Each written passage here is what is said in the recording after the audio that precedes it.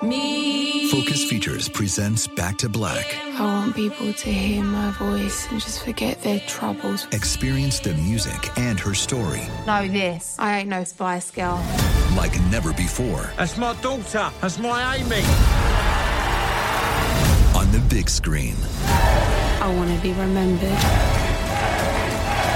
for just being me. Amy Winehouse, Back to Black, directed by Sam Taylor Johnson. Rated R, under 17, not a minute without parent. Only in theaters May 17th. This episode is brought to you by Navy Federal Credit Union. At Navy Federal, it's been the mission to help the military community for over 90 years. And not just help them, but do everything to make sure they not only grow, but flourish. That's why Navy Federal Credit Union has all kinds of great savings and investment options like share certificates with sky-high rates. So don't hesitate. Start growing your finances today with a variety of savings and investment options.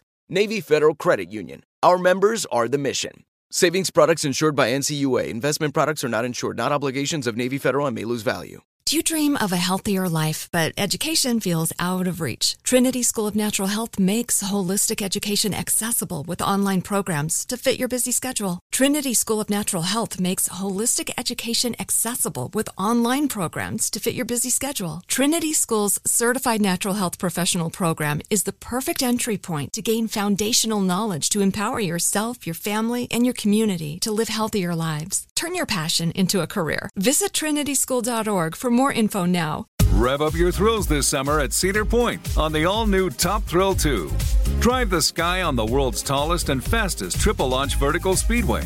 And now, for a limited time, get more Cedar Point fun for less with our limited-time bundle for just $49.99. Get admission, parking, and all-day drinks for one low price.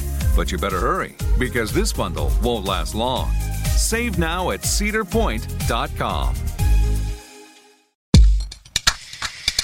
Welcome back to Behind the Bastards. I'm Robert Evans, and this is a podcast about the worst people in all of history. And this week we are talking about some very creative men who like to design them some weapons. My guests this episode, as with last episode, Carl Casarda from In Range TV. Carl, how are you doing? I'm doing pretty good. I'm sitting here contemplating my future with a Maxim machine gun. But teach me more about something that I probably need in my life that I'm not aware of.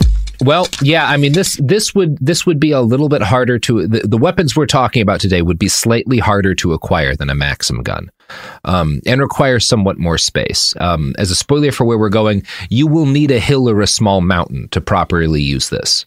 So, you know, I don't know how much property you have, but maybe set like a good sized hill aside. You'll need about 1,000 meters. So, as we discussed last episode, Hiram Maxim may be directly responsible for more deaths via his invention than any other arms designer in history. Now, our next subject was equally brilliant in his ability to design guns. He's probably better at it than Hiram was. He may be better at it than anybody was. The fact that his creations killed fewer people is not through lack of trying, although his goal was never to make weapons of war. That was just kind of a necessary aside to the thing he really wanted to do. The guy we're talking about today is Gerald Bull. And when I say guns here, we're talking about the big stuff, like artillery pieces. We're not talking about anything you can fit in a jacket, you know? Gerald Vincent Bull was born on March 9th, 1928 in North Bay, Ontario. You may recognize this as being part of Canada, and the fact that two of the three great gun designers in North American history were from nowhere near the South is a fact of some shame from my people. Browning was born in, Utah? So, yeah. Still. Come on, South. Somebody figure something out.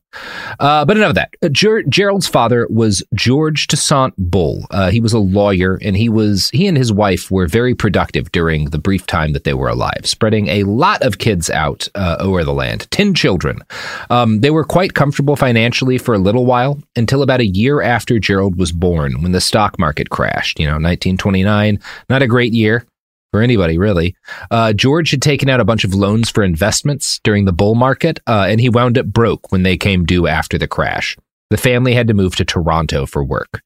Now, Gertrude Bull, Gerald's mother, kept having kids, and she suffered severe complications after giving birth to her 10th child. So Gerald was kid number 9. Couple years later, she has child number 10, Gordon, and it doesn't go great. She dies in April of 1931, which sets Gerald's dad, George, on a sharp decline. He becomes an alcoholic, he has a nervous breakdown, and he abandons his children and leaves them with his sister, Laura, who dies almost immediately afterwards. So by the time Gerald is 5, he's been through the ringer. That's a rough set of cards to draw as a 5-year-old child. Wow. Yeah. You got to wonder how that influences someone to their adulthood, right? I mean, losing your mother, you're essentially part of a litter. You don't have brothers and sisters, you have a litter. Yeah, you've got a litter. Your dad just fucks right off. Your second mom dies. Like, it's not great. No, that's not great. Yeah. And we will talk a little bit about how this influences him, but definitely not a stable upbringing, right? So George, his dad, falls in love with somebody else, gets married, and does not take his children back once he's married and in a more stable position. Instead, after his sister dies, he gives up his kids to an assortment of relatives. He just kind of like splits them and then goes off and does his own thing. He's like, I don't want these kids around anymore. I'm doing a new life. You get a kid, you get a kid, you get a kid. Hey, everyone gets a kid. You know the rule. Your mom's dead. I ain't your dad anymore. That's how this shit works. Gotta find me another uterus to destroy. Yeah, we don't get a ton of detail about George Bull, but he definitely sucks pretty bad. Gerald winds up being raised largely by his older sister, Bernice. And when he was 9 or 10, he starts spending the summer with his aunt and uncle, who were well off and able to send him to an all-boys Jesuit school. So he does have a large family who takes care of them. He's kind of an orphan, but he's taken care of by his family, who are comfortable enough that like he's not a financial burden to them, and they actually like put a lot of resources into him. So it is a rough childhood. It's not nearly as bad as it could be, right? He doesn't wind up in an institution or something. He has a loving family. His dad is just a massive piece of shit. So he starts doing better at this point once he gets to the Jesuit school, and he shows an aptitude for engineering. He had a hobby of designing and building model airplanes out of balsa wood. Not like a kit for an airplane. He would just get raw wood and he would make his own planes and fly them. So Gerald graduates in 1944, and he was accepted to Queen's University. His initial plan was to join the military as an officer, but he found himself really, really taken by engineering. He transferred to the University of Toronto, where he'd been accepted by their new aeronautical engineering school. This was an undergraduate program, and Gerald was 16 years old when he starts it, right? So he is not just in college, he's in a graduate program for aeronautical engineering when he's a 16-year-old. So very, very smart kid, right? And also a very ambitious kid. But the uncertainty and abandonment in his childhood had left keen marks on him. Classmates noted that he could be difficult to work with and prone to anger, something that would be commented on by his peers for the rest of his life. Charles Murphy, who worked closely with Gerald as an adult, later told interviewers, "In a sense, he was an orphan, and that affected his personality a lot. He wanted people to like him, and he felt hurt and rejection keenly." And kind of like Maxim, he's one of these guys that when someone wrongs him or he sees someone is wrong, he never is able to let this shit go. They're both men who take it, which I find interesting, who take slights extremely personally and like cannot deal with the idea that somebody has wronged them. Bull's program was funded by the Defense Research Board of Canada, and his first project as a student was to build a supersonic wind tunnel. He used this as the basis for his 1949 master's thesis, and by 1950 he'd almost finished his PhD thesis, which is an insane rate of productivity for a young academic, going from master's to PhD thesis in the space of about a year. He is a really smart kid. Now, that year, the DRB asked the school to provide them with an aerodynamicist for a missile project, codenamed Velvet Glove. He proved to be exceptional at practical engineering, and Gerald Bull was quickly selected to participate in this joint Canadian-British Defense Department program to study artillery and develop new methods for shooting people with big guns. The program that he worked with next had been started during World War II in Canada to keep British weapons developments out of German hands, and now that the Cold War was on, the purpose of the program switched to ensure that the Commonwealth had the most accurate artillery possible that they could use if things got hot again. He helped to design designed some of the first segmented aluminum sabot rounds. He's like the guy who really is a heavy part of, obviously, its teams, but he's one of the people who invents like the concept of a sabot round and makes it actually effective. And that's when you have like a big smoothbore gun and there's basically rifling in this sabot thing that gets discarded as the shell travels out of the barrel. And it allows you to do things like later on, they'll do stuff like the artillery piece will almost be a rocket. And when the sabot is discarded, wings pop out or fins pop out that allow it to like stay more aerodynamic. Like the fact that you have this, that you build this discarding sabot system allows you to do all sorts of stuff with artillery rounds that people couldn't really do before. It'll also enhance the capabilities of existing artillery because you're taking an existing smoothbore, and by changing the projectile, you're probably giving it higher accuracy and greater range. Yeah, that's exactly a big part of this is, the militaries and whatnot are always like, there's always budgetary concerns. We have all these big guns. The sabot allows us to massively upgrade their capacity, and we don't have to actually make new fucking guns, which nobody really wants to deal with. He helps design some of the first of these rounds. He also helps to design new methods for testing powerful artillery that's much more like the artillery they're making shoots so much further and faster than it ever has. They have to invent new ways to decide to figure out how fast they're shooting it, right? Like they didn't actually have the equipment to determine how fast are we firing these shells, because they'd never needed to. So he's not just making the rounds, he's also helping to figure out how are we actually going to analyze and test this stuff, because that needs to be invented right alongside it. In 1951, at age 21, he gets his PhD, becoming one of the youngest PhDs in the university's history to this day. So life's pretty good for Bull during this period. On a fishing trip in the early 50s, he meets the daughter of a local doctor, Naomi Gilbert. The two start dating and then get married in 1954. Her father gave the couple a house as their wedding gift, and the very next year, their first son, Philip, was born. Michelle followed soon after. Now, Gerald was exceptional enough at what he did that in 1953, he received attention from Maclean's magazine, which titled him Canada's Boy Rocket Scientist. His cantankerous nature, though, increasingly asserted itself. As a fundamentally pragmatic, experiment-driven scientist, he expressed hatred for theoretical researchers, who he called cocktail scientists. He also grew increasingly furious with red tape, which restricted the kind of weapons projects that he could embark on. So he really hates anyone who's not getting their hands dirty actually like making shit. He has no time at all for like theoretical physics or anything like that. He wants to go out and build things, and if you're not doing that, he thinks you're kind of full of shit. Well, that kind of smells like I'm the smartest guy in the room sort of complex, does it not? Like all these other people are just holding me back. Get out of my way and watch what I can do. He's probably a narcissist. Like you can't diagnose someone based on this, but he has and he's a genius. But he also has this extremely high opinion of himself and gets enraged whenever someone is like, "No, we don't really want you to do that." Like, I wonder. I'm not a psychiatrist, but I wonder how much that comes back to being sort of discarded as a child. Yeah. It's interesting to think about. Like it must have had some sort of impact. He never is able to handle being told no.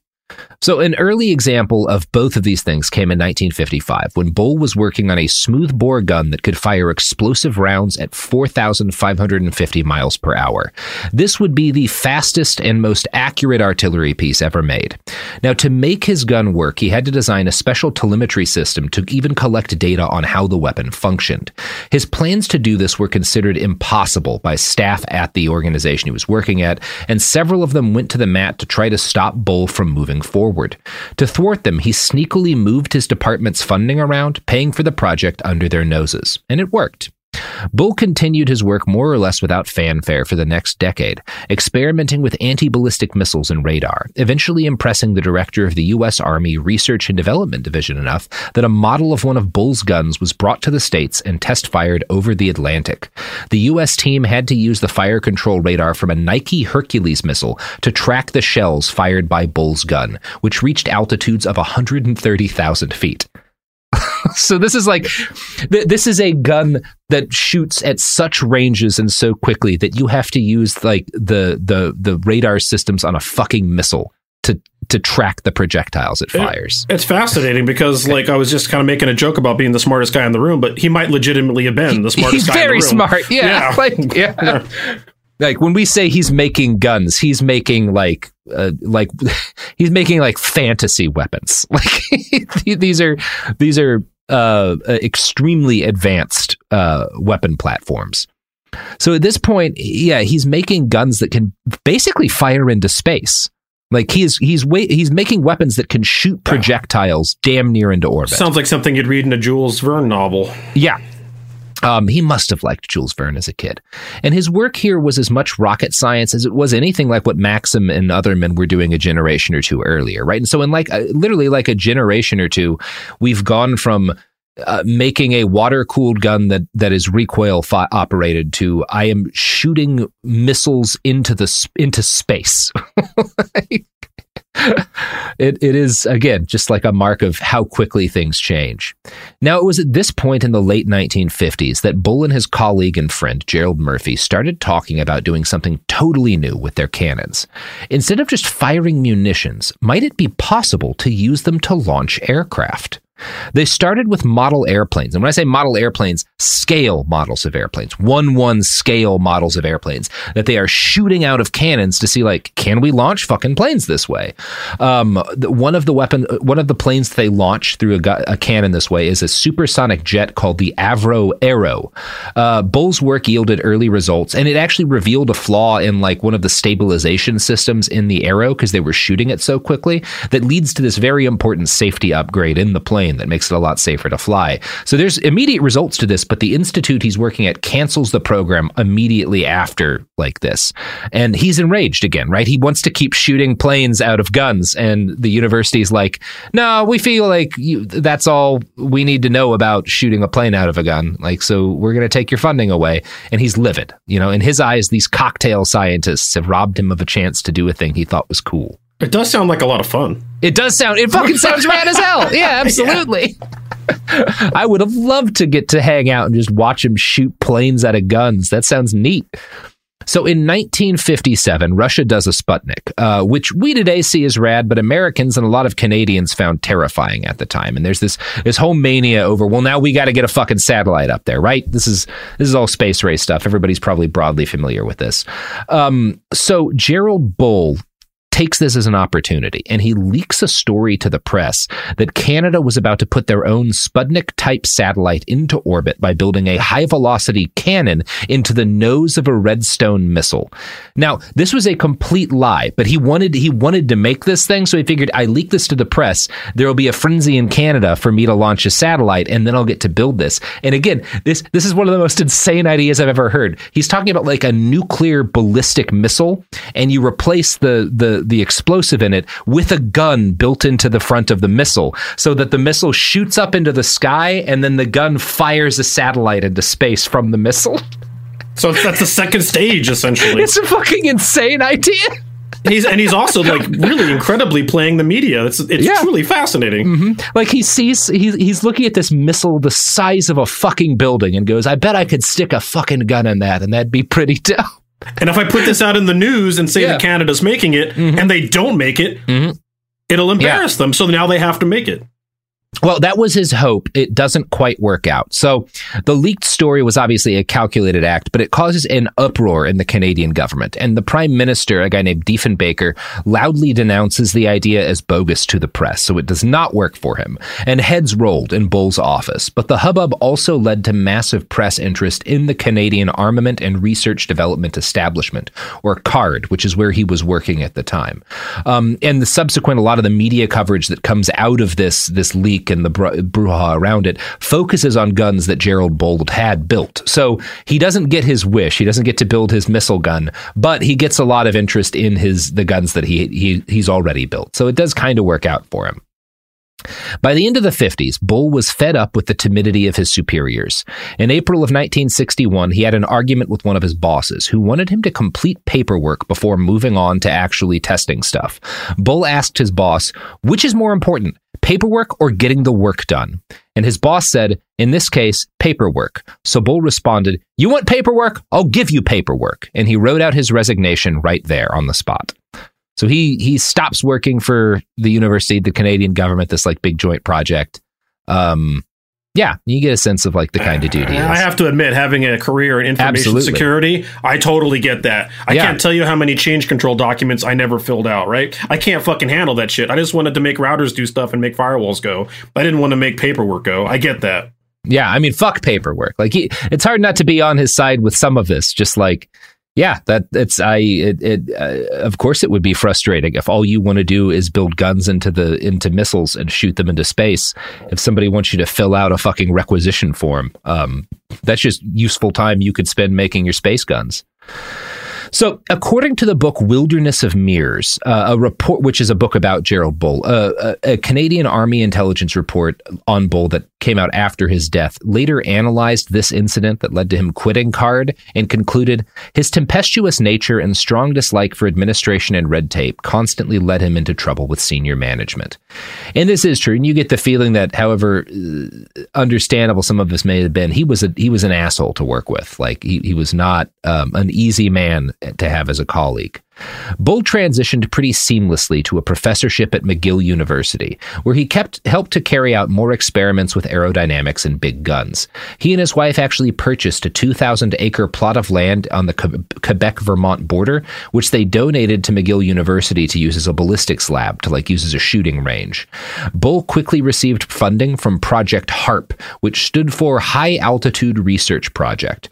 It was a joint operation by the U.S. Department of Defense and the Canadian equivalent, and the goal was to study the ballistics of re-entry using large guns to fire projectiles at high speed and then watching those projectiles fall back to Earth. So, right, this is part of the space race. They know we're going to be launching shit up and we're going to need some of it to come back without killing people in it. So we need to shoot a bunch of stuff up into the atmosphere and then let it fall and take data on what happens when shit falls, because we haven't done that before.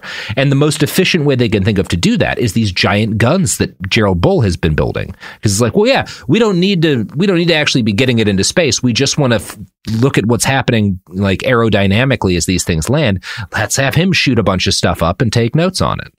Are there bonus points if the projectiles land on a small Polynesian island? I don't. It's not written about here, but maybe. Yeah, maybe. And these are not ballistic these are guns that could be used as artillery, but they're little models and stuff that they're basically shooting and monitoring at this point. And Bull's work here is very successful, and he's very supported by his boss, the head of McGill's engineering department, Donald Mordell. Other professors described, quote, second-rate attempts at manipulation by Bull to secure more resources for his work. This was unnecessary, as Mordell believed in Bull's projects, but he was constantly needled anyway, and this wore at him. So again, even when he's really supported by his boss, he can't he never shows any gratitude for the stuff that he's getting. He's always just no, I want more, I want to be able to do more.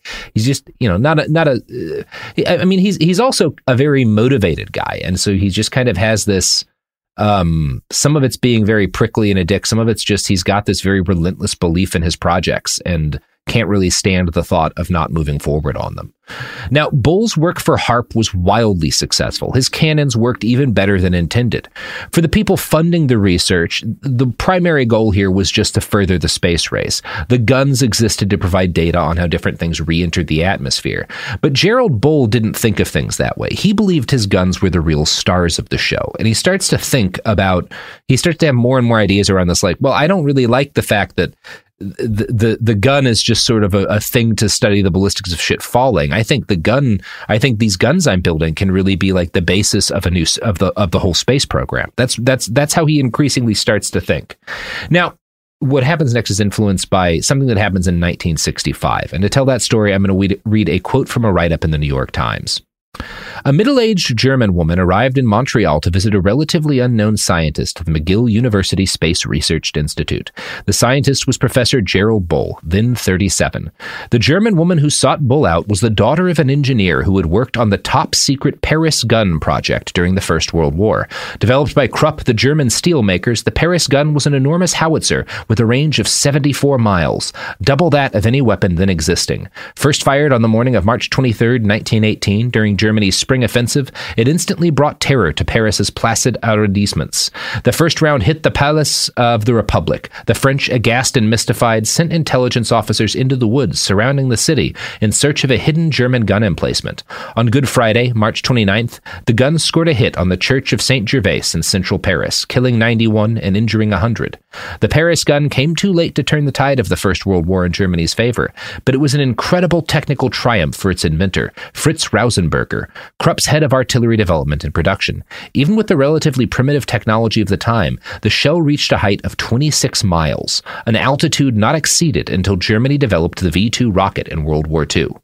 So this woman comes to Canada with papers from Rausenberger's archive. So the Germans, the Paris gun never falls into Allied hands at the end of World War I. It's dismantled and hidden or destroyed, and nobody knows how this thing was fucking built, right? Because it's a military secret. It doesn't fall in anyone's hands. It's kind of a mystery. The blueprints were lost forever, essentially. But this German woman has an unpublished manuscript from Rausenberger's family archives, and it wasn't the original blueprint, but it had hard data on the gun's capabilities, and it's enough information that Bull is able to reverse engineer the gun from this and rebuild it via computer model. So he actually gets effectively the plans for the Paris gun by this, I guess, this woman who's just like, well, he's building the biggest guns anyone's building. And I think my ancestor Felix would want him to have these plans for his big I'm a big fan gun. of giant guns. I hear you're a fan of giant guns. Why don't you give me some of the secret information so you could build a giant-ass gun? Yeah, it's really kind of a weird, I want to know more about this lady who just is taken by this quest to help this man build the biggest gun ever. It's such a strange thing to want to do. But I'm going to quote again from the New York Times about what happens next. At that moment, the obsession was born that would dominate Bull's life and determine his death.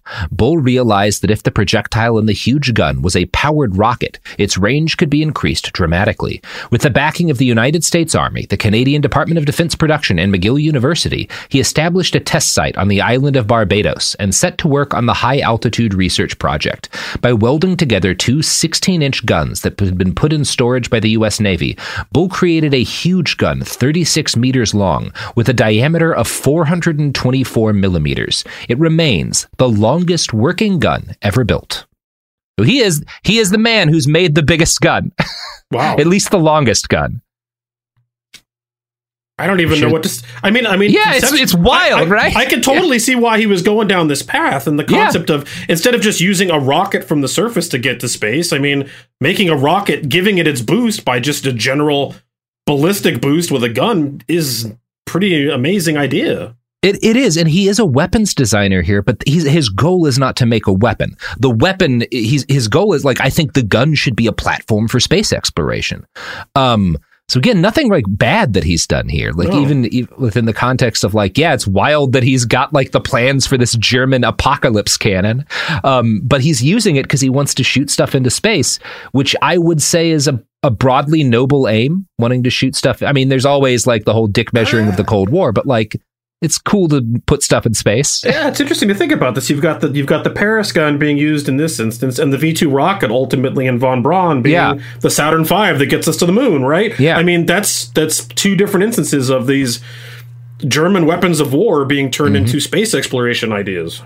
Yeah, it's interesting that we get Bull take a gun that was made basically so that we could shell random civilian structures in Paris to scare the French, winds up becoming the basis of a system to shoot satellites into space. That is really strange. But it makes sense, obviously if you can shoot a shell 74 miles, you're not all that far from being able to put something into space. You're well on your way, at least, right? And I believe the V-2 was the first thing to actually ever make it into space. Yeah. Yes. The German arms industry, complicated thing to think about. A lot of good, a lot of bad. Yeah. Speaking of a lot of good, a lot of bad, it's time for an ad break. Is heavily supported by the German arms industry, Sophie? This podcast. Oh, good. Yeah, we are entirely supported by the German munitions industry. So go pick up a something from Car. Just find some sort of car arm, buy it, or one of those submarines the Germans keep selling the Egyptians for some reason. Get one of those. This does explain why this podcast is as hard as Kruppstahl. Mm-hmm, that's exactly right. That's what everyone says about our podcast. We're the first people anyone said that about. Anyway, here's ads. The evidence keeps pouring in. At this point, the facts are undeniable. It's an open and shut case. Monopoly Go is the most fun you can have in a mobile game. Millions of people pass Go every day because this game is always bringing something new to the table. Countless crazy tournaments you can join with your friends as partners or teams. Constantly changing challenges like money sprees or treasure hunts that keep it fresh with new wild mini-games. Timed events offering bonuses like massive multipliers or rent frenzies to help you get huge rewards. And there's so many rewards to discover. Rare stickers you can trade with friends to complete albums, delightful emojis to taunt people with when you raid their riches, unique playing pieces, and so much more. The verdict is in with Monopoly Go. There's something new to discover every time you play. So don't miss out. Go download it now for free on the App Store and Google Play. My favorite spring cleaning takeaway is the post-clean clarity you get. Wow, how have I been living like this?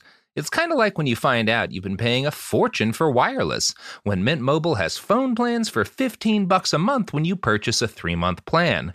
Wow, how have I been affording this? It's time to switch to Mint Mobile and get unlimited talk, text, and data for $15 a month. Say bye-bye to your overpriced wireless plans, jaw-dropping monthly bills, and unexpected overages. Mint Mobile is here to rescue you with premium wireless plans starting at $15 a month. All plans come with high-speed data and unlimited talk and text delivered on the nation's largest 5G network. Use your own phone with any Mint Mobile plan and bring your phone number along with all your existing contacts.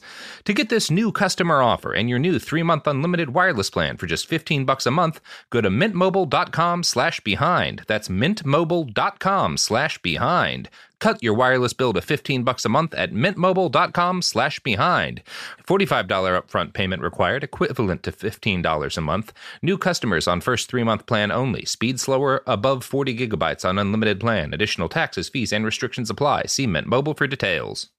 This episode is brought to you by Navy Federal Credit Union. At Navy Federal, it's been the mission to help the military community for over 90 years. And not just help them, but do everything to make sure they not only grow, but flourish. That's why Navy Federal Credit Union has all kinds of great savings and investment options like share certificates with sky-high rates. So don't hesitate. Start growing your finances today with a variety of savings and investment options. Navy Federal Credit Union. Our members are the mission. Savings products insured by NCUA. Investment products are not insured, not obligations of Navy Federal and may lose value. Focus Features presents Back to Black. I want people to hear my voice and just forget their troubles. Experience the music and her story. Know this. I ain't no Spice Girl.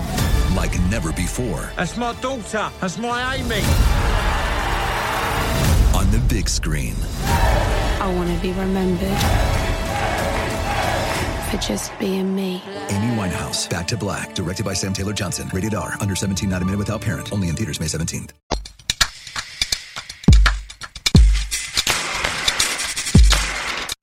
We're back. So, Gerald Bull, at this point, has built the longest gun anyone still has ever built. I guess because there's not really any need for, like, if you could shoot a thing into space, you've kind of made the biggest gun anyone needs to make. There's not a lot of point to going bigger at that point, at that stage.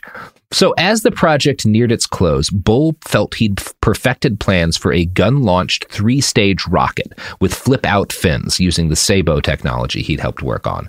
That could put a small, functional satellite into orbit. He was extremely excited by this idea, as his son Philippe later recalled. He thought HARP would be a big advancement for Canada in aeronautical engineering. They were already putting small probes into space. It was the drive of his life to be working on that project. He was alone. It was his project. It came from his brains, and it was functioning. It worked.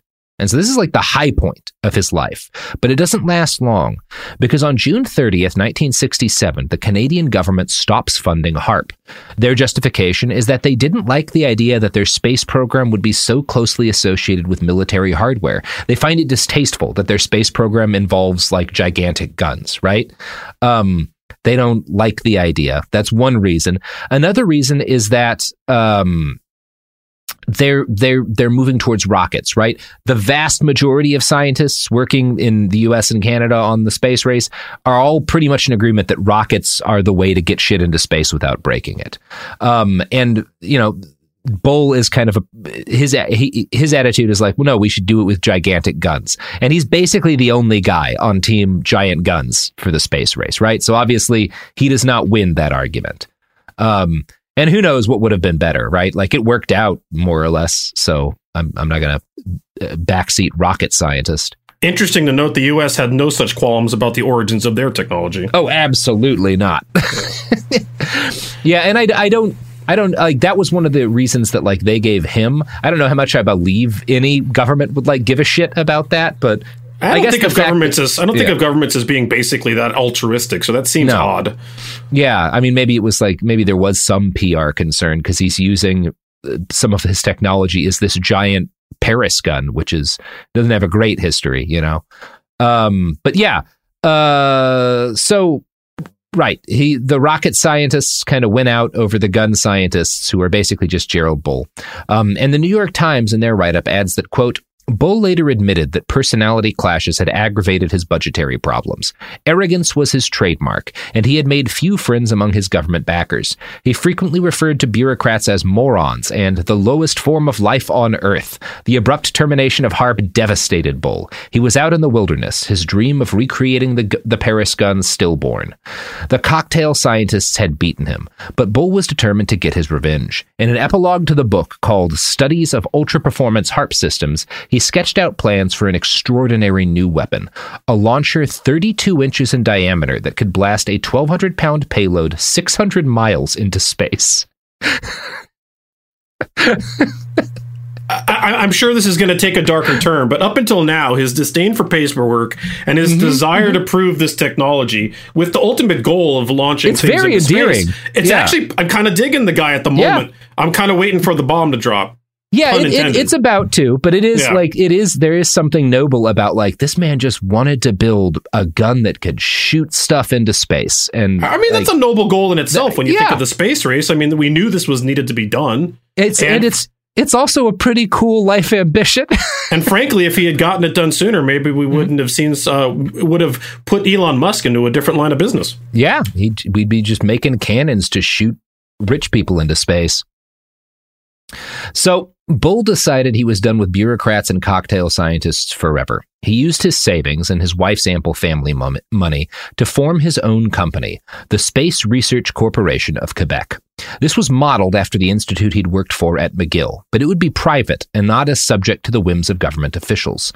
Since HAARP had been killed, the equipment built for it was being sold for basically nothing. So Bull's new company buys all of this, including the Barbados gun in the test area, for basically nothing. They also get a 20,000-acre site near Quebec.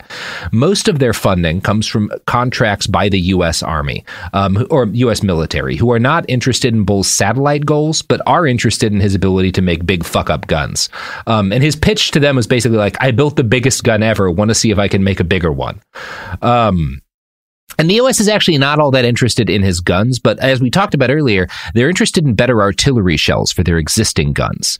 And they want Bull to make them nuclear-capable artillery shells with a top range of 25 miles, which is fucking nuts. Wanting to shoot a nuke at someone 20 miles away with a field gun is absolutely madcap. Like, hopefully you can start driving in the opposite direction and have a remote detonator to set it off, right? A remote trigger. Yeah. Gerald, we want you to make a suicide cannon for our boys in Europe. Just something that'll kill everybody around. What's the kill? So we're going to launch this 25 miles. What's the kill radius? 50 miles. Oh, this sounds like a great plan. Yeah. Cool. Yeah, this is like the early 70s, so you have to assume a lot of cocaine is involved at this point. So Operation Nuke Bullets is a big hit, and even non-nuclear versions of the shells are sold en masse to Israel in 1973 for counter-battery fire, because they were getting outranged by Soviet artillery in a number of engagements they had, and these new shells allow them to take the range advantage back in a number of their conflicts. So the U.S. defense establishment goes very gaga for Bull's bullets, which had made the U.S. M107 the most valuable field gun on the face of the earth. Money came pouring in, and the United United States was grateful enough that Bastards Pod alumni Barry Goldwater, the then senator from Arizona, pushed forward a bill making Gerald Bull retroactively a U.S. citizen for the last 10 years. Now, that's interesting. Goldwater shows up in such interesting places over and over again. Yeah, that's a real weird one for him to be at. And the reason they give Gerald Bull like basically his citizenship, it counts as if he's been a citizen for 10 years. It's a security clearance thing. They want to be able to give him a higher security clearance because of the work that he's doing. But there's like requirements about how long you had to be a U.S. citizen. He's one of, I think, 3 people who have ever had this done. Unless you were a Nazi and then you just get straight lined right in. Well, we don't talk about that so much. That doesn't go up in Congress, you know? It's different, yeah. Yeah. The Space Research Corporation was doing pretty well by most people's standards at this point. They've got about $11 million in U.S. defense contracts, which is quite a lot of money at the time. But Bull is still disappointed by their rate of growth. From the Washington Post, quote, in 2 competitions, his revolutionary 155mm shell design outshot the U.S. Army's M198 cannon system hands down, according to knowledgeable sources. But the Army spurned his system and stuck with its own less powerful guns. So they want his shells, they have things they want him to do for them, but he wants to make really big guns and sell them. And the U.S. Army's like, no, we don't want to buy a whole new set of artillery. Like, we're happy that you've made the ones we have work a lot better. We're not really on board with this shit. And again, he never forgives the United States for not wanting to buy his big, stupid cannons. Now, he'll keep taking their money, but this really enrages him. So he works out a deal with a Belgian ammunition manufacturer to create a European subsidiary of his company, funded by an injection of their investment cash. This money allowed Gerald Bull to do what he did best, design new, really fucking big cannons. And his latest invention was the GC Gun Canadian 45, a 155mm howitzer that could fire a shell with twice the throw weight of any of the biggest guns used at the time. It outranges all of the existing field artillery in the world by a significant margin. The New York Times writes, quote, a triumph of military engineering, the GC-45 vindicated Bull's belief in his own genius. He took his revenge by selling it to the highest bidder. That turned out to be South Africa, then fighting a costly war against Soviet-backed Angolan and Cuban forces on the savannas of Angola, and in desperate need of a new long-range artillery weapon. Restricted by the United Nations arms embargo, the South African regime set out to acquire the GC-45 technology illegally. At first, South Africa approached Space Research Corporation to provide 55,000 extended-range shells for its existing artillery. The U.S. helped the deal along when the Office of Munitions Control waived the requirement to obtain an export license for what were termed as rough steel forgings. 2 unidentified gun barrels, the GC-45 test models, were shipped out with the shells. So this is very illegal. So what happens is he gets the U.S. to approve him selling them better shells, and he ships out pieces of these GC-45 guns of a prototype to the South Africans at the same time. And the U.S. is very aware about this, but it's all kept on the down low because you're not allowed to sell South Africa new military technology because they're using it in brutal colonial wars with a deep racist bent. I have to assume that the U.S. government at that point is eyeballing that security clearance they gave him pretty warily. Oh, no, they're on board with this because, again, South Africa's anti-communist. So this is very illegal, but they know exactly what's going on. They're helping make this happen, but it's also technically illegal, right? Like it's one of these, Gerald's son, Michael, later would say about his father's understanding of the arrangement that he was, quote, led to believe it was the thing to do, that the U.S. had a passive policy to more or less favor these type of things in order to save the last bastion of capitalism in Africa. So it's very illegal, and no one ever says we're making this legal. They're just like, hey, if you just do this, it's not going to be a problem. Oh, amazing. Yeah. We got you, buddy. Just get the biggest guns possible to the most racist country in the world. As many of them as you can ship over. And by God, he does. In 1977, the South African government's arms division buys which I think is called Arms Corps, buys a 20% stake in the Space Research Corporation, which came with a license to manufacture the GC-45, which they'd already received parts to copy. Soon, South Africa was marketing their gun as the G5, a product of their homegrown arms industry and absolutely not a violation of international law. So they're like, we made a cannon that's really good. We made it all on our own. We just popped this out of nothing. We just figured this out all on our own, pulled out a little, sheet of paper at the local pub and drew on it with some crayons, and boom, here we go. Yeah. Giant cannon. We built a real big gun all on our own, just us, South Africa. That's our South African ingenuity right there, right? Mm-hmm. So this works out for a while. Works great for the South Africans because, again, they were being very badly, as Israel had been. They were being like horribly outranged by better Soviet artillery. And once they've got the G5, like, fuck it. Like, again, it's the best field gun in the world, right? Like, nothing really measures up to it in counter battery fire. So unfortunately for Bull, in 1980, the story about his little cannon caper goes public. The Washington Post writes, quote, when press reports later revealed that the munitions had gone to South Africa despite a U.S. trade embargo, the Customs Service began probing SRC. Bull enlisted Trudeau, who's an American general who had once headed Army intelligence, and Richard Bissell, former deputy director of the CIA, to take his case to the highest levels of the Carter administration.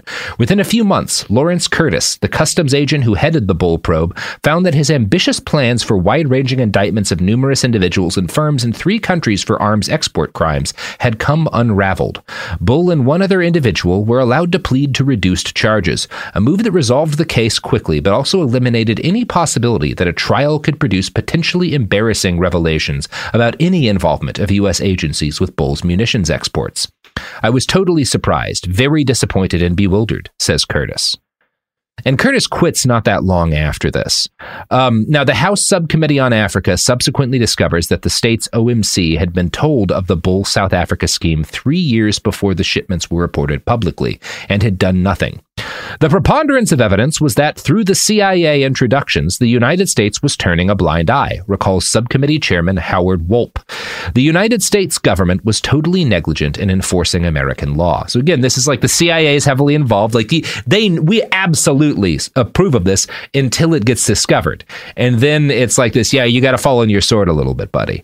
But we'll make sure the investigation doesn't get that far and you just get kind of a slap on the wrist, Like you're going to have to take one for the team here, but we're not going to let them actually fully investigate your company or what's happened. So it's they a great indication. Down. It's such a great example of how these American agencies work, right? Or many government agencies work. The actual supposed will of the country or the law of the country is irrelevant to the agency, and they really run as a rogue state within a state. Mm-hmm. Yeah, and that's like exactly what happens here. And they try to promise Bull, like, hey, if you just play ball with this, it's not going to be that bad. And they wind up being a little wrong. So Bull pleads guilty to 1 count of smuggling 30,000 shells, 2 cannon barrels, and a radar van to South Africa without a license. Now, you would think that would be a pretty serious crime. I think if I were to smuggle 30,000 high explosive shells to any country, I would probably get in a lot of trouble. That would be my guess. The federal prosecutors recommend no jail time.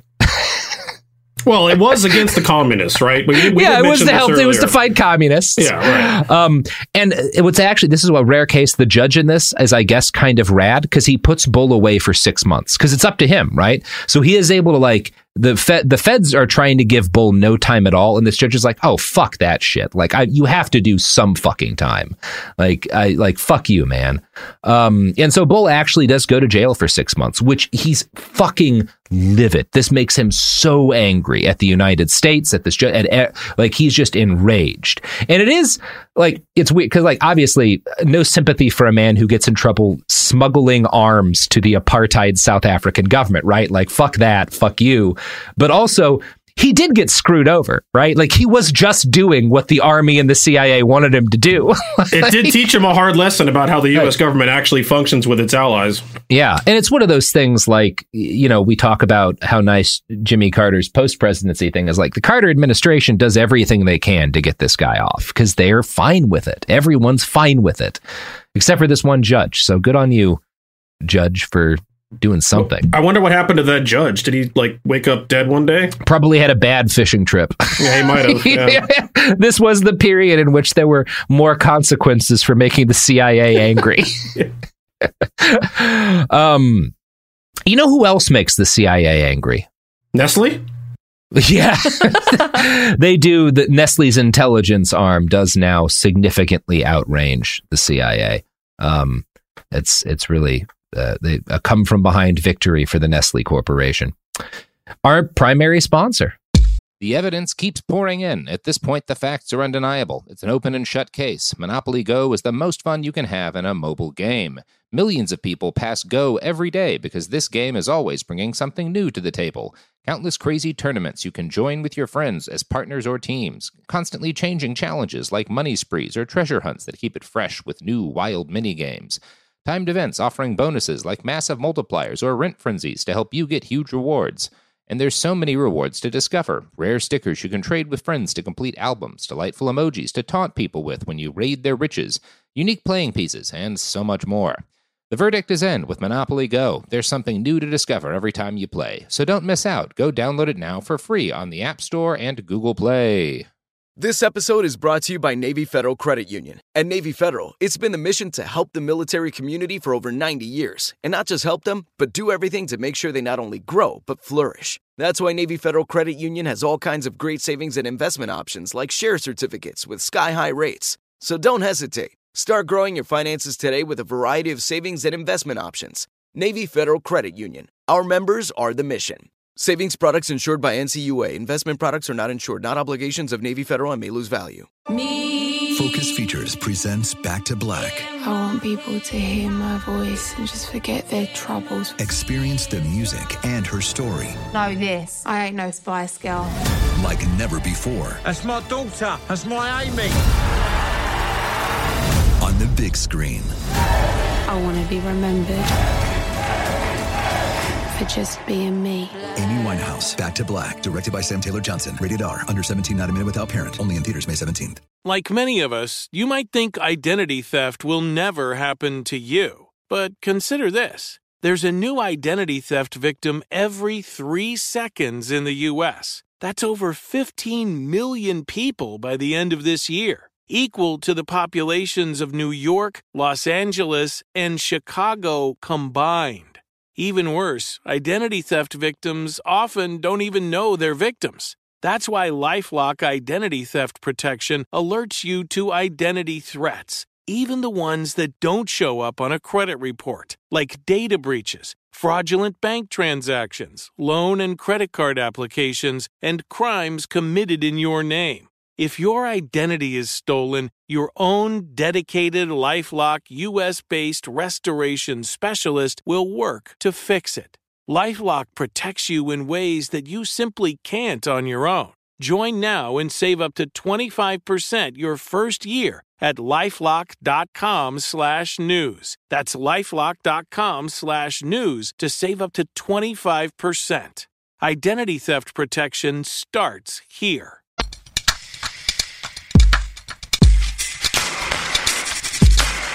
And we're back. So, when we last left off our buddy Gerald Bull, he's been kind of fucked over. He also totally deserved to do time for smuggling guns to South Africa. But also, he's not the one who probably should have gotten the worst penalty for that. Probably a bunch of CIA dudes who should have been punished for that and a bunch of other stuff. So Bull is very angry, and it's just kind of a fucked up situation. True to form, he goes on the warpath against his former employer and spends a lot of time in the media shit talking the United States and particularly our level of weapons development. He tells a Canadian journalist, quote, "The U.S. has obsolete conventional weapons and no morale in their armed forces. They couldn't defeat Timbuktu in a fight." And this is not long after the end of the Vietnam War, so he's also not far off, you know? It's kind of pouring a little salt into the wound. Yeah. Bull's U.S. and Canadian businesses had gone broke as a result of the whole scandal, but his Belgian operations were still humming along. Now furious at both Canada and the United States, he moved to Brussels and started making money the only way he knew how, by selling really fucking big guns. He designed a new howitzer based off of the GC-45 for Austria, and he made a cool $5 million selling them the plans. Bull told the Austrians, "Hey, you guys are going to be making this cannon. Your arms industry at home, there's not a whole lot of, you don't need a whole lot of guns for the Austrian army. You might want to consider selling them. And by the way, I think I know a guy who's in the market for some really big guns. The little dude you might have heard of named Saddam Hussein." Yeah, baby. Our favorite romance novelist is in the game. Oh, of course. A story about a man who wanted to build the biggest gun ever would, of course, involve Iraq at some point. It is the 70s. So his guns, the Austrians start making a shitload of Bull's guns and sending them to Jordan, who then sells them to it. Well, they're being sold to Iraq, but kind of by way of Jordan so that the Austrians can pretend they're selling to Jordan. Because you can't really sell guns to Iraq right now because Saddam Hussein was a little bit of an international pariah because he just invaded Iran and started this horrible, one of the great bloodbaths of the 20th century. So it's kind of dicey selling guns to Saddam right now, so they have to hide it yet again. Here's the Washington Post. Quote, according to a still classified Austrian report, Saddam, whose war with Iran had bogged down, met with the Austrian Interior Minister in April 1982 and demanded to know, where are our guns? Can't you speed up delivery? We require them urgently. Vestalpine was Austria's largest state-owned industry, but facing slumping sales and layoffs, it made a risky secret decision to violate neutral Austria's ban on selling weapons to belligerents, and in the next few years sold Bull's cannons not only to Iraq, but also to Iran. Today, the two former Austrian chancellors and various other cabinet ministers have become the subject of the largest criminal investigations in Austrian history. Documents and records in the Vestalpine sale of 200 GH N45s to Iran indicate that the Reagan administration, pursuing its tilt towards Iraq in the Iran-Iraq War, quietly eased the sale of guns to Iraq, but sought to prevent the Austrians from selling Bull's guns to Iran. Now, this was an unusual piece of moral consistency from the Reagan administration because they absolutely sell guns to the Iranians too. Like they have no problem selling weapons to the Iranians, but they do briefly try to stop Bull. The CIA. What better way to make profit when you sell meat grinders than to also sell the meat? Yeah, exactly. The CIA actually sits down with the Austrian ambassador and shows him like CIA satellite photos of these artillery pieces in an Iranian training center.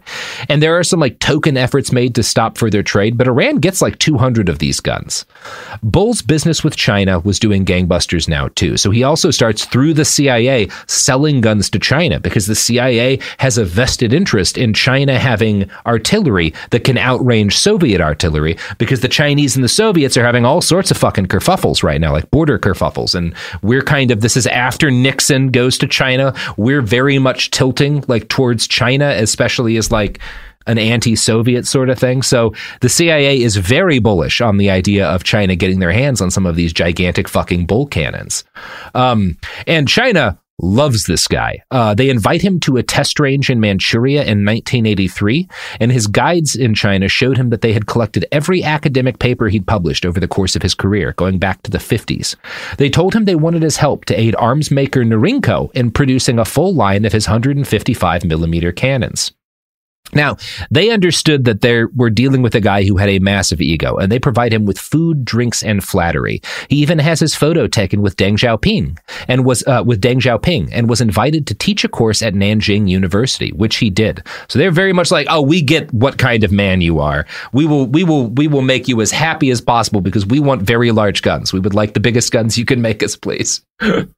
Now, there's a little bit of a problem here because in order to sell this technology, or at least his knowledge of how to make it, to China, there's a munitions control license, right? Like there's a bunch of things you have to do to sell weapons to China if the weapon technology is of U.S. origin.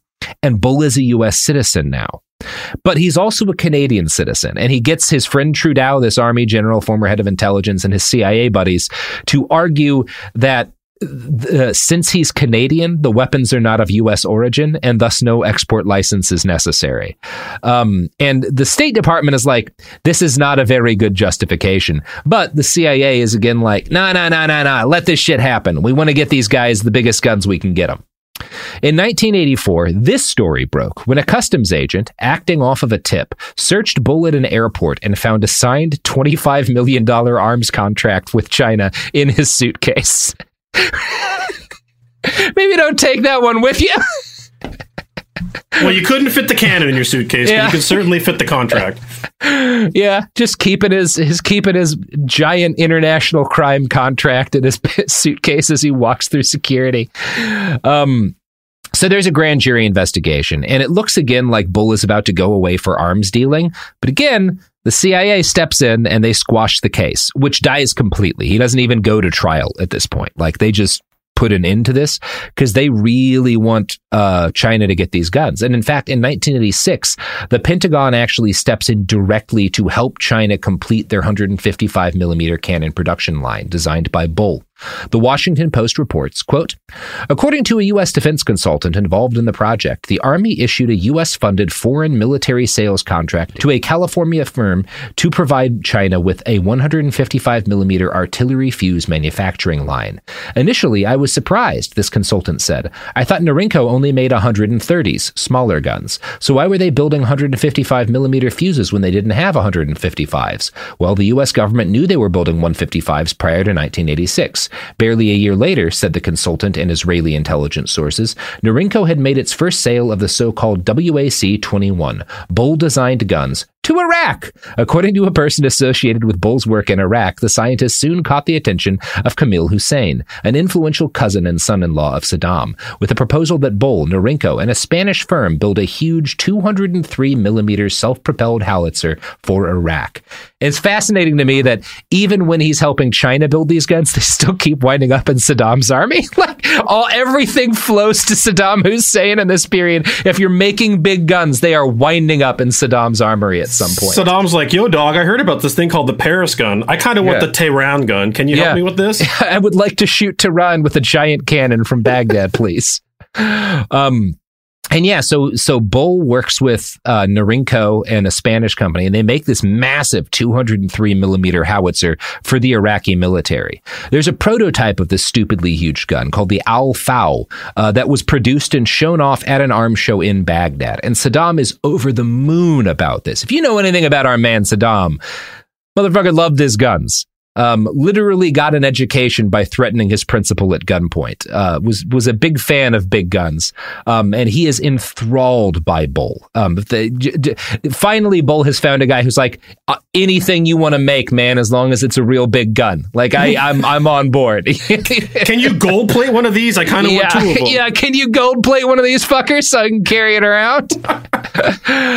So in 1988, Saddam Hussein signs a contract with Gerald Bull to produce more normal artillery. So now Bull is just working directly with the Iraqi government. So he signs this contract to make, more 155s and 203s. But he also, in the contract, is included something else. He finally has a contract to make the gun of his dreams.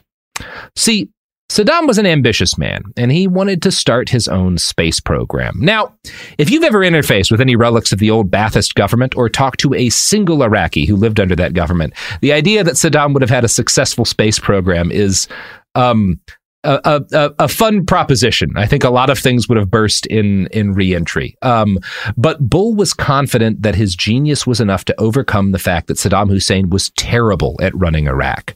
From the BBC, quote, the Iraqi government paid Bull $25 million to begin Project Babylon, the first true space gun project, on the condition that he continued to work on their artillery. Project Babylon began life as 3 super guns, 2 full-sized Big Babylon 1,000mm caliber guns, and a prototype 350mm gun called Baby Babylon. The full-size Big Babylon barrel would have been 156 meters in length with a 1-meter bore. In total, it would have weighed 1,510 tons, far too big to be transportable, and so instead would have been mounted at a 45-degree angle on a hillside. The absolute biggest gun anyone has ever thought to build. Yeah. Yeah. Like the 156-meter long barrel, 1,000mm. Like, Jesus Christ. It's really hard to wrap your head around that size, honestly, when you think about it. When you really put that into context. It's a gun the size of a skyscraper, right? Yeah, like, it is, yeah. Yeah. Each shot would have used 9 tons of a specially designed propellant.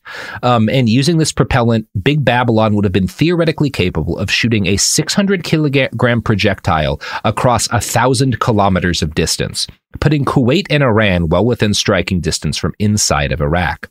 Alternatively, the gun could have been used to launch a 2,000-kilogram rocket-assisted projectile carrying a 200-kilogram satellite.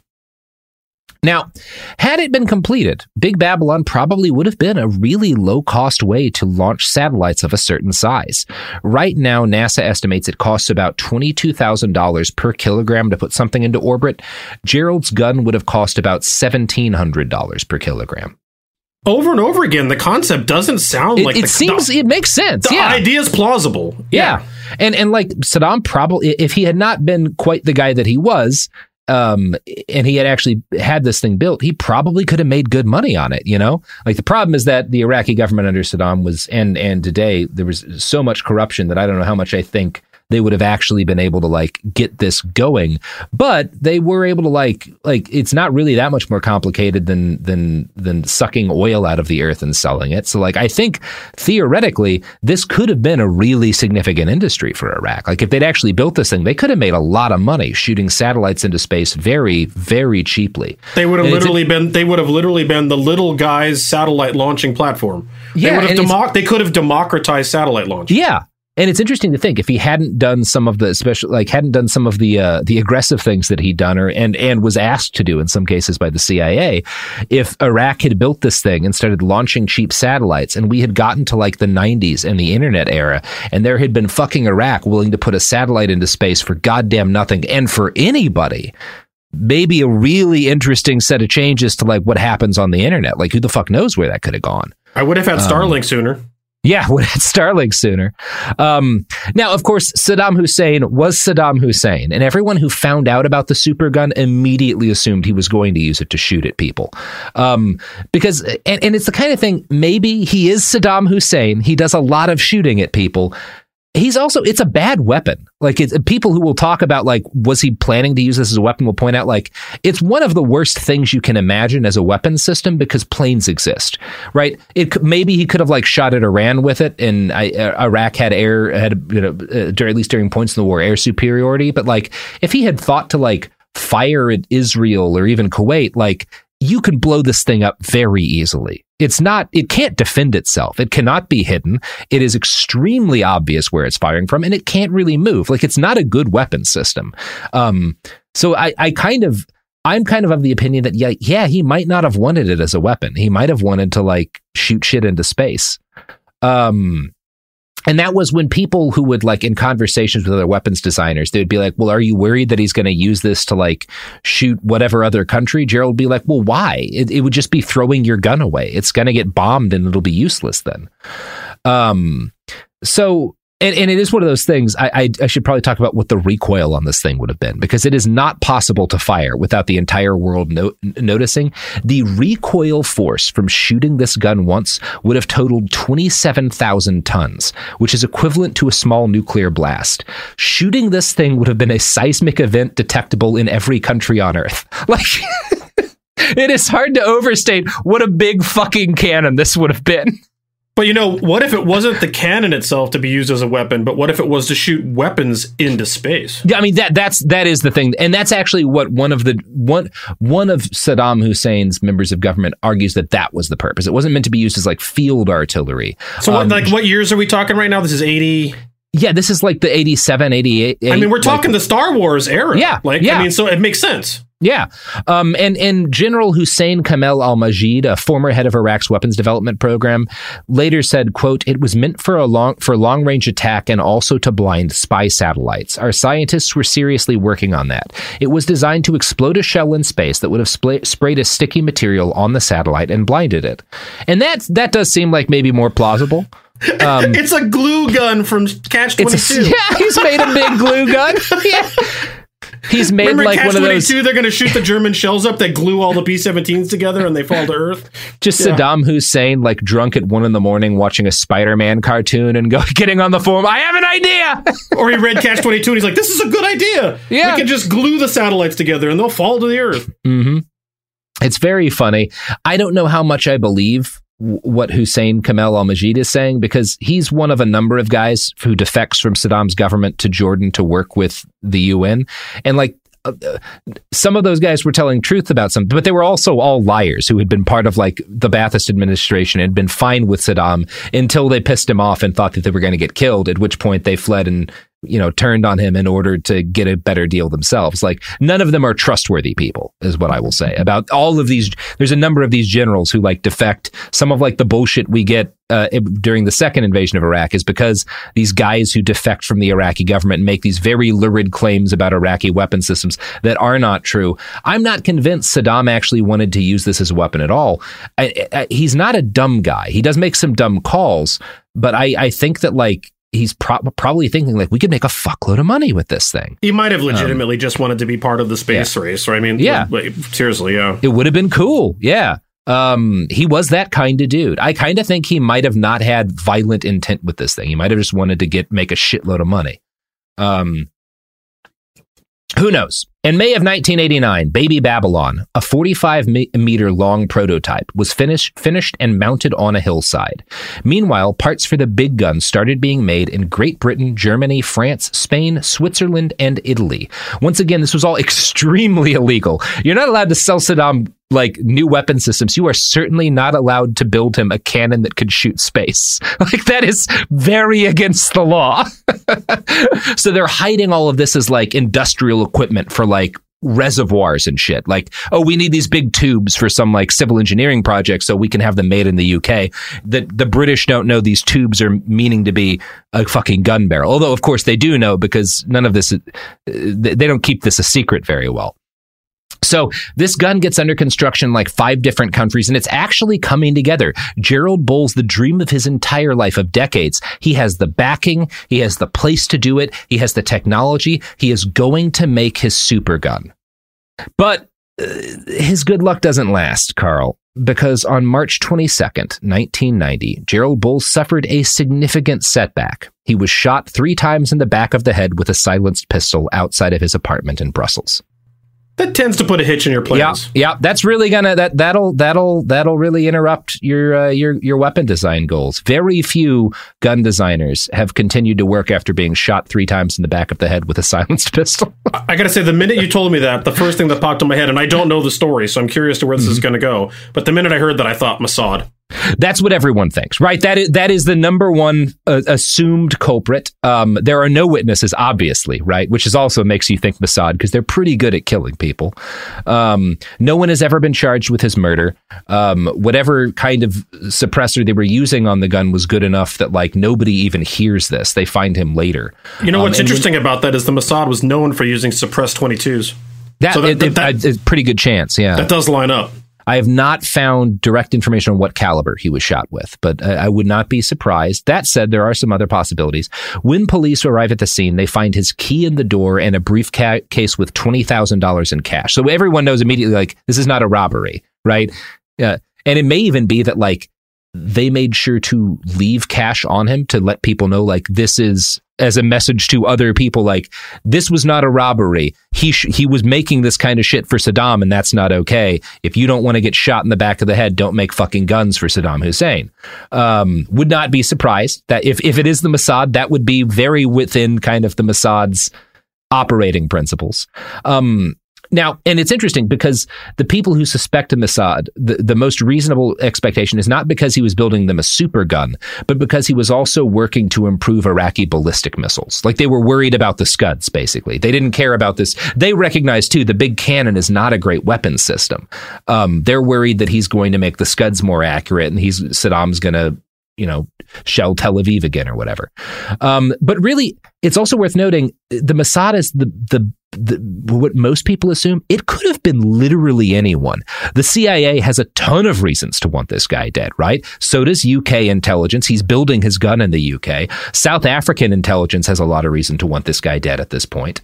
2 weeks after his death, UK customs seized parts of the supergun before they could leave port. So there's even an argument to be made that maybe this is a British operation, right? They find out what he's doing, that he's doing it with their manufacturers. They kill him and they seize his gun.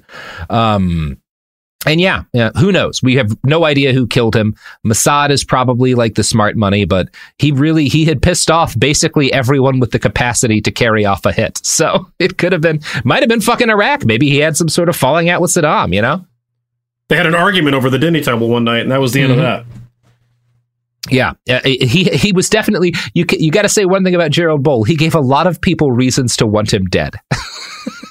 It's like I'm trying to understand the moral of the story. Is the moral of the story you should not necessarily be a amoral arms dealer and weapons designer, or is the moral of the story follow your dreams and you'll get shot in the back of the head 3 times with a suppressed 22?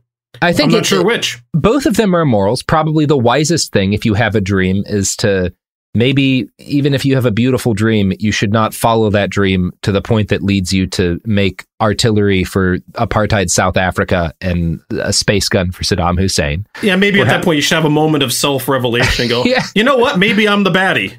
When you keep sitting down in meetings with Saddam Hussein, you should probably think, and Donald Rumsfeld should have come to this conclusion too, I might be making some bad steps here. Yeah, these are some odd life choices. How did I get here today? I don't feel good about consistently being in a room with this dude.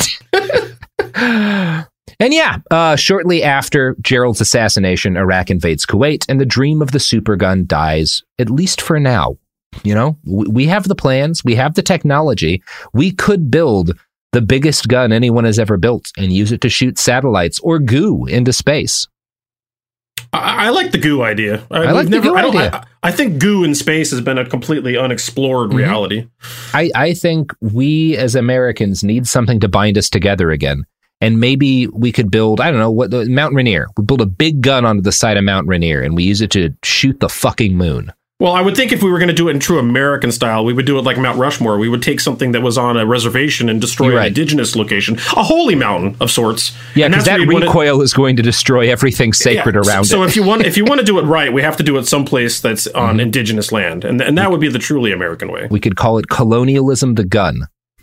Ooh. Yeah, and then we can use it to shoot settlers onto Mars, which we then fuck up. That's true. You know, one life goal, I guess, is to live long enough to be around to experience or learn about the first gunfight on Mars. This would get us there sooner. Yeah, we could shoot people and guns onto Mars with our big gun that we built to shoot things into Mars. All things come back to guns and giant phallic symbols, don't they? Yeah, it is a pretty it is definitely not surprising that Saddam hears about this man's dream and says, I will absolutely build that big stupid gun in my country. You can put it anywhere. I want the biggest, longest, largest thing to shoot goo with ever made. Yeah, I want a big, long gun to shoot goo into space. It is kind of like the fundamental desire of every dictator. Yeah. I want you to build me a big penis with a 27,000-ton recoil that can shoot goo all over my enemy's satellites. Which are basically their eyes, you know? Saddam just wanted to give a facial to all of the countries that had angered him. We just came to the true conclusion. It was the Iraqi space bukkake gun. Yeah, the Iraqi space bukkake cannon. Oh, fucking hell. All right, Carl. Well, that is the episode. That's what I got for you. This was a real treat. I had heard about space cannons before, but I did not know all of these stories. And I'd also been obviously very familiar with Maxim's work, but not Maxim himself. And the parallels between this are quite interesting, really. Yeah. When you think about people that are so driven by their goal that they lose the morality in the process. Yeah, and it is one of those things when you talk about the inevitability of such things. Yeah, when you have people that are that dedicated, like no one was ever, the only way to stop Gerald Bull from making bigger and bigger guns was to shoot him 3 times in the back of the head. Like he was so driven to keep making those things, which is fascinating, and it is one of those It also brings you back to that thought. I mean, those thought experiments that never actually can truly be explored besides just thinking about them because we don't know what the reality would be. But what if he had been given the opportunity to make his space gun without turning into this international arms designer and dealer?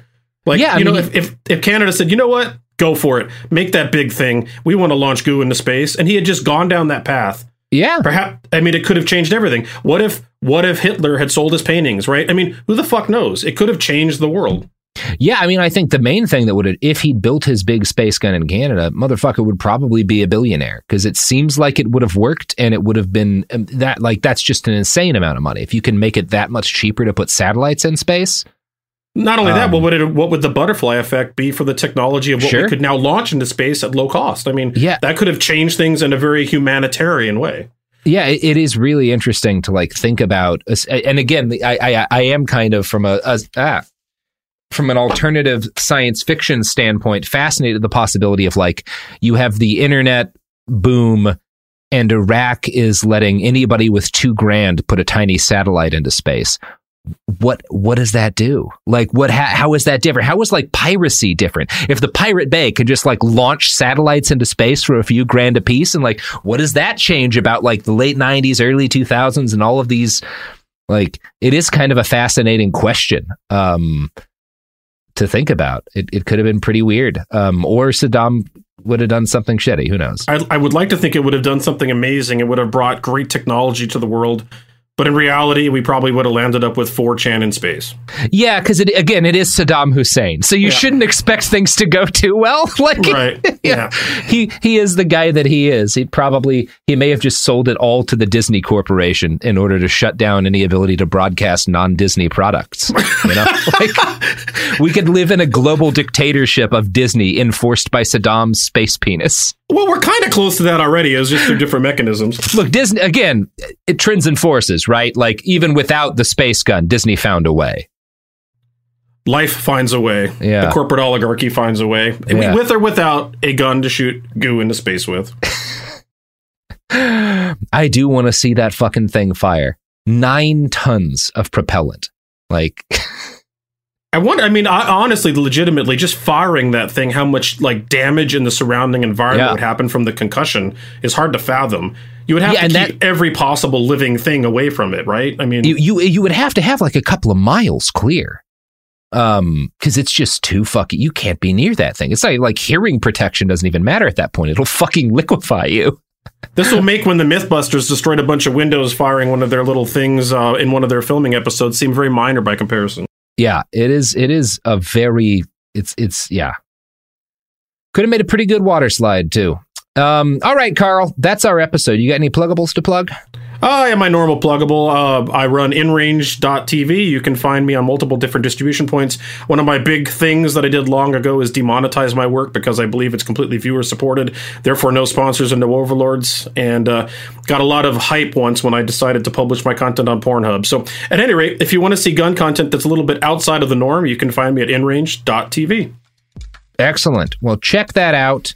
Yeah, so my book is now available for pre-order, After the Revolution, my novel. You can pre-order it with an autographed book plate in the front of the book right now at akpress.org/aftertherevolution with a dash, or if you just Google AK Press After the Revolution, you'll find it. That's the easy way to do it. Just Google After the Revolution, AK Press, pre-order my book. It'll come signed. So that's pretty cool. And yeah, that's going to do it for us here at Behind the Bastards for today. Sophie? You're not going to plug the live stream? Absolutely not. Okay. I'm not doing it either. I do it every episode. I don't. All right, we're done. Nailed it.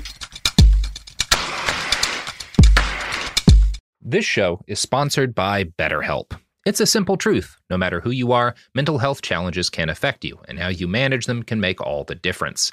That's why everyone should have access to mental health support that meets them where they are and helps them get through. BetterHelp provides online therapy on your schedule. It's flexible, simple to use, and more affordable than in-person therapy. Connect with a licensed therapist selected just for you. Learn more at BetterHelp.com. That's BetterHelp.com. Do you dream of a healthier life, but education feels out of reach? Trinity School of Natural Health makes holistic education accessible with online programs to fit your busy schedule. Trinity School of Natural Health makes holistic education accessible with online programs to fit your busy schedule. Trinity School's Certified Natural Health Professional Program is the perfect entry point to gain foundational knowledge to empower yourself, your family, and your community to live healthier lives. Turn your passion into a career. Visit trinityschool.org for more info now. Rev up your thrills this summer at Cedar Point on the all-new Top Thrill 2. Drive the sky on the world's tallest and fastest triple-launch vertical speedway. And now, for a limited time, get more Cedar Point fun for less with our limited-time bundle for just $49.99. Get admission, parking, and all-day drinks for one low price. But you better hurry, because this bundle won't last long. Save now at cedarpoint.com. If a new house is on your wish list in the next 5 years, grow your savings faster and experience your dreams with an Ohio Homebuyer Plus account from Kemba Financial Credit Union. A savings account specifically designed to save for a new home, where you can earn 7% APY, a $500 matching bonus, and a $1,500 mortgage closing cost credit. Learn more at Kemba.org. Offer expires March 31st, 2025. APY equals annual percentage yield. Restrictions apply. NMLS 292230. Equal housing lender. Federally insured by NCUA.